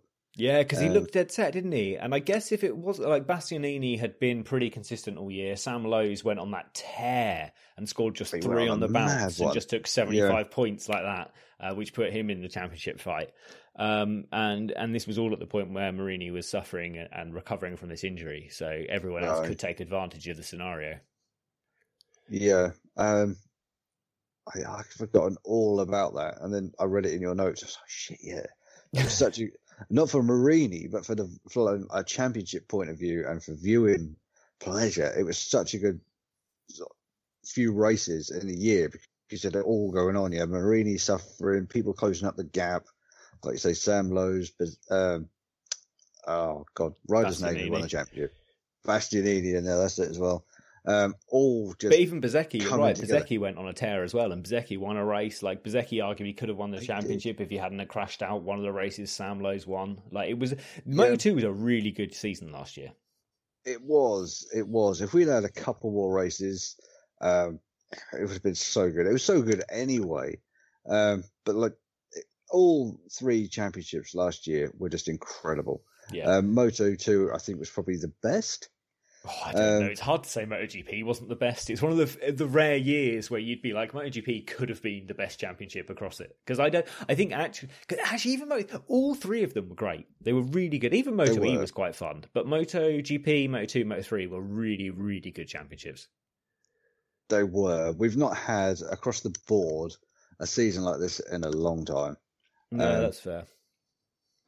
Normally we get a runaway winner, either it's the Marquez or one of the Moto2 boys, Moto3 boys will go on a tear and pull out a big lead, and they've wrapped it up 2 or 3 rounds early. We don't see championships like this every year. No, we certainly don't. Bloody wish we did, because it would be epic. We'd be coming to the end of the year absolutely exhausted through watching them. God knows what they must think. Yeah, our last podcast would be like, "Fuck it, we're having a 6-month break." I think our last podcast of this year was very similar, or of last season was very much like that. I'm pretty certain I was saying I'm ready for a break now. I could do with a week or two to chill. I think we didn't give ourselves a break, did we? We kept recording. But I can remember being really, really burnt out because there was just so much going on. And I remember pinging you so many texts. I was trying to remember everything that had gone on across all 3 races. And it was actually, I don't know how anyone else who produces MotoGP podcast felt. I felt there was so much going on. I couldn't contain it all. I kept forgetting stuff and getting stuff mixed up because there was too much to remember. Yeah. And I'm not one to write massive scripted notes down. We just fly off the hip. And when it came to remembering individual snippets of information, it took me longer to remember it than it ever has done before, just because there was such volume of it. Yeah, that's fair. And I think if we felt like that, and bear in mind, we are just kind of enthusiasts. We love motorbike racing. We watch motorbike racing. We love talking about it, and we thought we'd just try and record our conversations and see what happens. But imagine if you worked as a profession within the media doing this, and they must be really burnt out. And then take one step further. Imagine if you work within a team or as a fucking rider in this season. Like, you must be fucked by the end of the year. Like, I don't think you and I can even imagine how knackered these guys must be by not only the rider, the entire crew, the entire team must be fucked by the end of this year, surely. I'm sure last year, every single team member, team rider, person involved in that paddock, come Portimao, was ready just to go home. It was such a compact, awkward little year with COVID, travel restrictions, quarantines, COVID testing was coming out, isolation for getting to rounds, border crossings. Imagine being someone in logistics who's got to move everyone. Headache. I reckon, I don't know how many people are, but I reckon half the paddock must have taken up smoking. The other half probably ended the season with an alcohol problem. Probably popping pills as a coping mechanism. I'd say I would have been doing all 3. Like, fuck, we've got to be where next week? Where is the Valium? Yeah, exactly. That's me on a normal week, man. Imagine put me in that stressful scenario of being like in the MotoGP paddock. I last year more than ever, I really, really wish we had access to the paddock with there. Because every year we say this, love to be in the paddock, But last year was such a phenomenally crazy year that we are going to see again this year, I'm sure of it. A normal year, I'm sure, would be quite relaxed. But can you imagine the tension in the paddock of a new face turning up on a race weekend? You've got in, everyone's got you checked, but you've got that paranoia in the air over COVID. Add that into the mix. No one wants to be near you. You're a reporter. You want an interview, and all of a sudden you've got all this shit to deal with. Yeah, and you've never worked in a scenario like this before, so the whole thing's new. It's like, I just can't even imagine being there, man. It must have been weird for everyone involved. Hats off to him. You all did a fantastic job. Thank you for the entertainment. Yeah, exactly. So anyway, the season in Moto2 ended with Luca Marini finishing 2nd place overall. He scored 196 points, which was exactly the same points tally as Sam Lowes. So we go count back. Shit, they had the same amount of wins. Great, what a fucking season. It came down to 2nd places, Steve. 2nd places. How good is that? And Luca Marini had scored more 2nd places than Sam Lowes. And in the end, he was only 9 points shy of Bastianini for the title. Wow. That's close. We've seen closer in the past, not very often. But the way that season ended was just dramatic, enthralling, satisfying, and heartbreaking all at the same time. That is a great description of it, Steve. I cannot put it better, so I'm just going to move on to 2021 because I think you've summed it up beautifully. Thank you.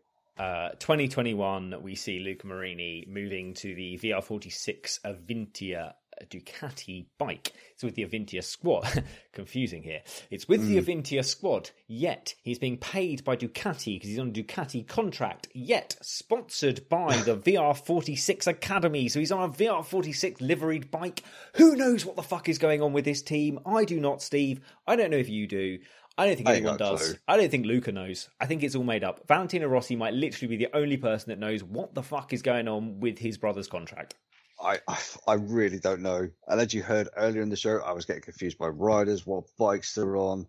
That's going to happen a lot this year, so I'm going to apologise for that already. That's going to happen a lot. I'm going to get some notes and some pictures put in front of me so I know who's who.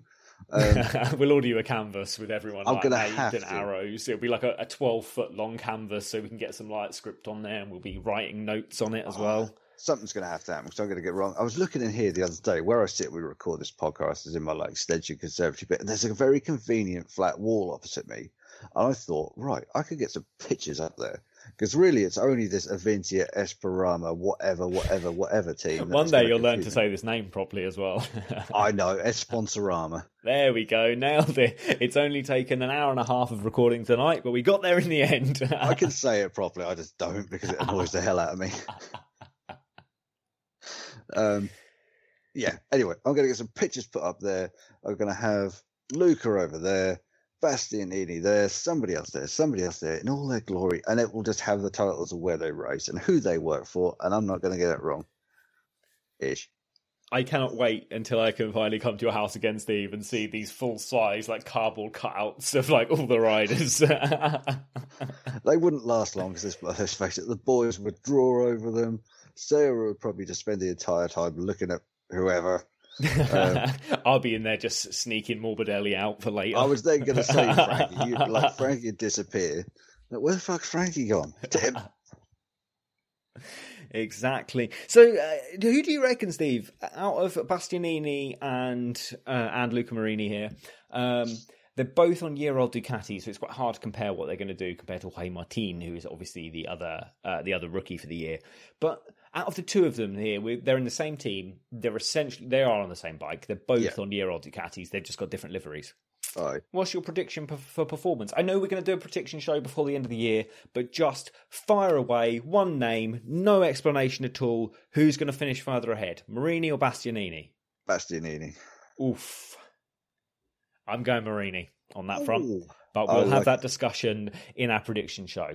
They're similar. They're very. Look at last season. They're very similar. Oh no!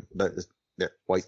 I was like, I'm sure we just said we weren't going to do this, and here we are doing it. I'm very confused. I just saw your hand come up with the screen. I was like, oh shit, yeah.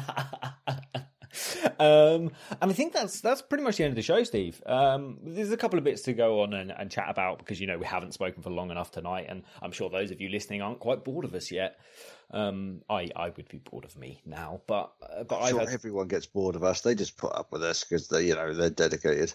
I think the only person that doesn't get bored of us might be me when I'm a bit drunk. I think that's a lot of my problem in life, Steve, is I get a bit drunk and I think everyone wants to listen to me talk, when in reality they really don't. And I know it, and I'm announcing it, and I can't help but continue. It's an affliction. What can I say? People listen. A small minority of the world's population listen to us rabbit on about a passion, life in general, our tangents, me getting riders' names confused. We'll see how many people get through that part of the early phase of the podcast. They were like, not listen to these guys. They ain't got a fucking clue. Who is he on about? I ain't got a fucking clue. Make it to the end. What we should really have is timestamps in the description. And the first bit of this show would Steve gets it wrong. Steve gets it wrong. Steve gets it wrong. Steve gets it wrong. Steve gets it wrong. And then I think I could do that. It's just a lot of effort, and I'm not going to. No, I've looked at how you put timestamps in, and it is a bit of effort. Yeah. Because then you've got to have individual descriptions on what each timestamp piece is. And Yeah, I think we can do it reasonably simply, to be fair. I don't think it's too much work, but it's also more work than I'm going to put in, so we're not going to worry about that. All right. So continuing anyway, Steve, last week we had a discussion briefly about how much younger the grid is now than it was 20 years ago. So I went in and did a bit of a maths here, and I added up some ages and did some division and worked out some averages. And my mind was blown, Steve. I've already sent you the notes, annoyingly, so you can see the numbers in front of you. But in 2001, the average age of the grid was 24.4 years old. In 2021, the average age of the grid is 26.3 years old. Even if you remove Valentino Rossi, the great-grandfather at this point compared to the rest of them, the average age only drops down to 25.6. So we were banging on about how much younger the grid must be now. It's actually 2 years older. Even without Valentino Rossi, it's still a year and a bit older than the grid was in 2001, which really blew my mind. And I did the math twice because I did not quite believe what I was working out. I saw this bit in your notes, and I was like, this can't be right. This cannot be right, because these guys have got to be far younger. And then I also did a little bit of research on it when you sent it to me earlier, a very quick bit. And yeah, you are damn right. I cannot believe it. We look at some of these babyface characters coming through, and it's like, you're so young. Yeah. You're so young. My theorem, I come up with a little theorem, is the average age, like say 2001, 24 years old. Right? They didn't hang around long. Yeah, I was wondering about this. I wonder if you're right, and this thought crossed my mind too, and I was, can I be fucked? No, I really can't. But it would be interesting to go back and see whether the longevity of career has changed over each season. So in 2001 was an average career only 5 years, whereas now is it 8 years or something? Yeah. Yeah, that was exactly my train of thought as well. Back in the day, should we say, the careers weren't quite as long, or you moved on and you were replaced quicker. Now, you look at Rossi's career, he's been around forever. Longevity seems to be the key. You know, there are the odd, and no doubt will have been the odd exception in the past, but the majority of the grids, if you went back and looked at team changes, people who came and went out of the MotoGP in the past, I'm sure the numbers would be very different to what they are today. That's my theory. Yeah, that makes sense. I'm with you on that one, I think. So let's continue. I've got a we had another question email from Edward again. We did. And Edward actually made a really good point. This was back onto the Suzuki VR46 rumours. And this is something I hadn't actually considered, but he was asking what we thought about the fact that whether the Suzuki VR46 deal is already done, or at least looking very likely, because Rossi wasn't allowed to take his crew with him to the Sepang Racing team, the Petronas team. And Rossi has always had a lot of power to move his crew around with him. Where he went, he took his crew. But he wasn't allowed to do that this time. No. And I mean, the public message, and this is a message I got behind initially, was, is that just because the Petronas squad don't want to be pushed around by Rossi? They're a new team. They've won a shitload of races. They've had Quartararo. They've got Morbidelli. They're doing good. They don't want to be pushed around by Rossi. So they want to keep their guys. They don't want to lay their guys off. And that is the kind of the rhetoric I got behind. That made a lot of sense to me. But what Edward said was that maybe the Yamaha know that Valentino and the VR46 squad are going to be running factory Suzukis in the next year or two. Maybe Yamaha don't want Rossi's crew to know what the latest Yamaha is. Maybe they don't want Rossi's crew to be able to take the information from the latest Yamaha in a year or two over to a satellite Suzuki squad. And I hadn't thought of this at all. But the more I think about it, the more I think Edward might be onto something here. I think he could be as well. It's a few years ahead, should we say, and in thinking.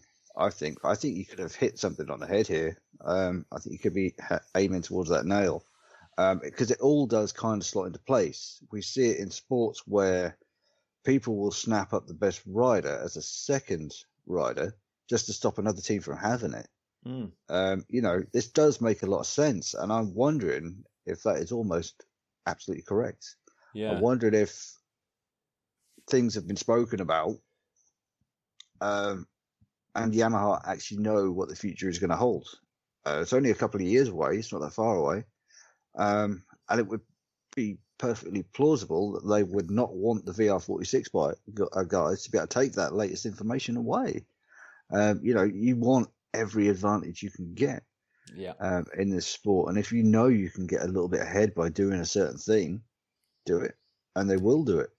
Yeah. And like you say, Rossi's always had a lot of power. And when he moved to Ducati, we saw Burgess go with him. A lot of his mechanics went with him and then followed him back to Yamaha as well. It's a very unusual move for Rossi not to take all his guys with him. And when it came to Rossi signing for Petronas, there was a big delay with contracts. And we said a lot of it, we were told a lot of it was over Rossi not being able to take his people with him, which would tie in with this Suzuki VR46 idea of them not taking the latest information with him. So I am on Edward's side here. I think he's got something. Yeah.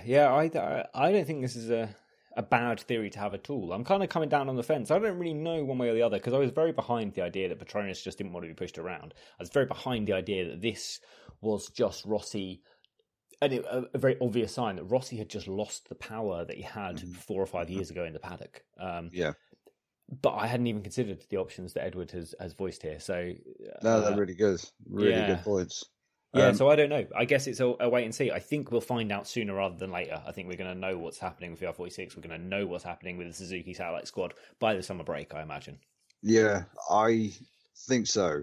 I did wonder as well whether this Marini VR46 Ducati is a little bit of dipping your big toe in the North Sea, which is pretty damn cold, and just seeing what happens. It's the Italian Dream Team Part 2, isn't it? They tried once, they fucked it. Let's see if we can do it again. Yeah, now you've produced a better bike. Let's see what happens here. Yeah. But at the same time, Suzuki desperately need a satellite team. But do they? They won the title. They came first and third without one. I know, but they could also be first and second, third and fourth. Yeah, I think that's fair. Why not? Why not? It's a really tough one. I'd love to see some 4 Suzukis on the grids. And can you imagine the power deals? Suzuki with a VR46 backed team.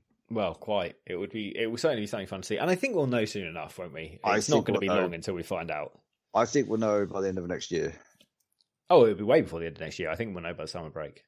You reckon? Yeah. Well, because it will be next year that these things are going to be happening, won't it? Oh, of course it will. Yeah. Of course it will. Didn't think of that. Ooh, something to think about. All the good things to look forward to. Exactly. Edward also shared, I couldn't not put this in, Steve, because this blew my mind. Edward also shared with us a picture of the lorry he drives around, which might be one of the biggest things I've literally ever seen in my life. I cannot wrap my head around how anyone can possibly drive one of these road trains. It's longer than my house, like easily longer than any house I've ever lived in. I just cannot wrap my head around. I can't even drive with. I was driving a ride on a lawnmower the other day with a trailer, because I've never driven with a trailer before, and I thought it was a fun place to learn. So I was trying to do my reversing manoeuvres, trying to get it around the trees, having a bit of fun in the garden. Nah, couldn't do it for shit. And then I go onto Facebook and see that Edward has shared with us this picture of this lorry with 3 other lorry trailers on the back of it. I'm like, well, he makes me look insane. We get these kind of things on the Discovery Channel, Ed. Honestly, Outback Truckers or whatever it is, and there's you hauling one. We see this shit on the telly. Didn't expect to meet someone who actually drives one. And I feel a little fanboy. Yeah. I always watch Deadliest Catch, but I'm now downloading Outback Truckers again. It was nuts, absolutely insane. I picture Aussie trucks as one of those flatback. What do they call them? The Utes. That's it, Utes pickups, not a 4 or 5 trailered, bloody insanely long cruiser. Yeah, exactly. Yeah, it kind of blew my mind a little bit. As well. What else do we have? Steve, did you see my thing? I shared this in the Facebook group, guys, so if you get in there, you'll see it. I'm really plugging this, man. Did you see the Motobot thing that I shared in there? Yes, I'd seen something about that not so long ago, but I never did have time to properly sort of look into it. Then you shared it, and I was just like, Jesus. Little bit scary. Mate, it's not long, is it? Like, Valentino Rossi's acting needs some work. Let's just put that out there. Stick to the motorbike racing, because acting is not for him.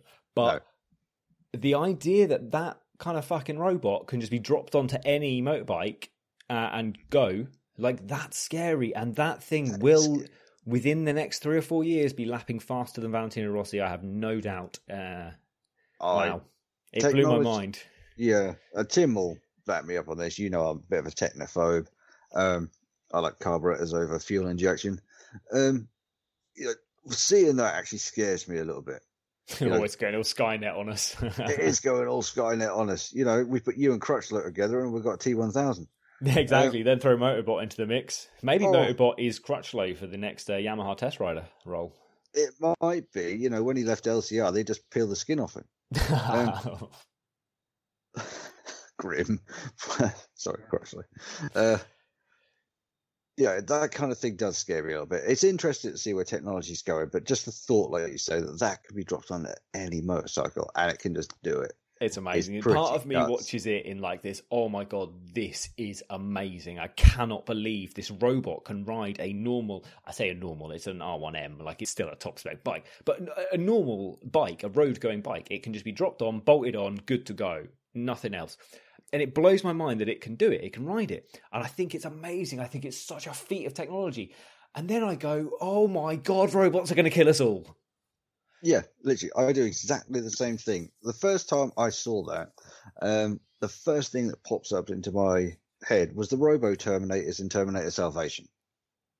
Okay. It's been a very long time since the first time I watched Terminator Salvation, which was the last time I watched Terminator Salvation. Anywho. Motorcycle Terminators with guns. Okay, that's my kind of Terminator. Yeah, but scary. Yeah, that's fair. And it is. It's one of those things. It's amazing. It's certainly worth a watch. If you're not going to join the Facebook group, plug it again, then just Google Yamaha's Motorbot. You'll find the videos. It's astounding what they've been able to do, and I think it's just going to get better and better.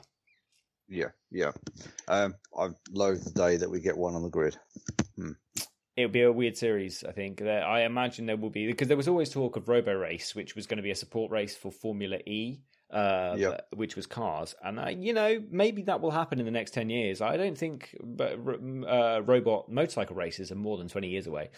Whether or not they'll ever compete with humans, I don't think that's ever going to happen, because I think by the time they're fast enough to compete with humans, they're going to be way, way better than humans. But I think it will be an interesting thing. You'll see different groups of coders and programmers. It will be like the Yamaha programmers against the Honda programmers, and it'll be a fun thing going on. I think it will be good. Right, the Code X Showdown, should we call that? It will be something like, Moto Code. Oh, scary as hell. Don't like it. Stop it. Yes, that's fair enough. We'll stop it. Steve, it's been long enough. Let's just stop it, shall we? We'll stop the show today. We've dragged it on. I need a wee. So let's kill it there. If you guys have got anything at all you want to share with us and you don't want to join the Facebook group to do so, which does upset me, but it's your choice, guys. It's your life. You do what you like with it. So if you don't want to join us there, but you still want things to share with us, you can find us on... We are on Facebook. We have a page and a group, new group, if you haven't heard. Come and join. You can also find us on Instagram and Twitter. We are For the Love of MotoGP, or drop us an email at fortheloveofmotogp.com. At Gmail. That's shit. That's the first time you nailed this for so many weeks in a row. I almost stopped listening while you're doing the spiel because I'm like, he's got it. I know. I don't have to worry about it. But that time you missed it, Steve. It's fortheloveofmotogp@gmail.com. That's because I didn't do it in the right order. I wanted to get my plug in for the Facebook group. Destination fucked. So close. Next week, I'm having it. Next week, you'll nail it, mate, no doubt. And guys, do us a solid, leave us a review, please. That would be great. And we will stop taking up any more of your time. So thank you very much, guys. We've just discussed I had another little tag to add to the outro, and I can't remember what it was. Do you remember what it was, Steve? Nope. No. So we'll go with the usual, guys. Stay safe. Look after each other. Elbow bumps. Fist bumps. And remember... mask it or casket, guys. Look after each other. We'll speak to you soon. Bye-bye. Take care, guys. Music is by Andrew Greenwood. Thanks for listening. Goodbye.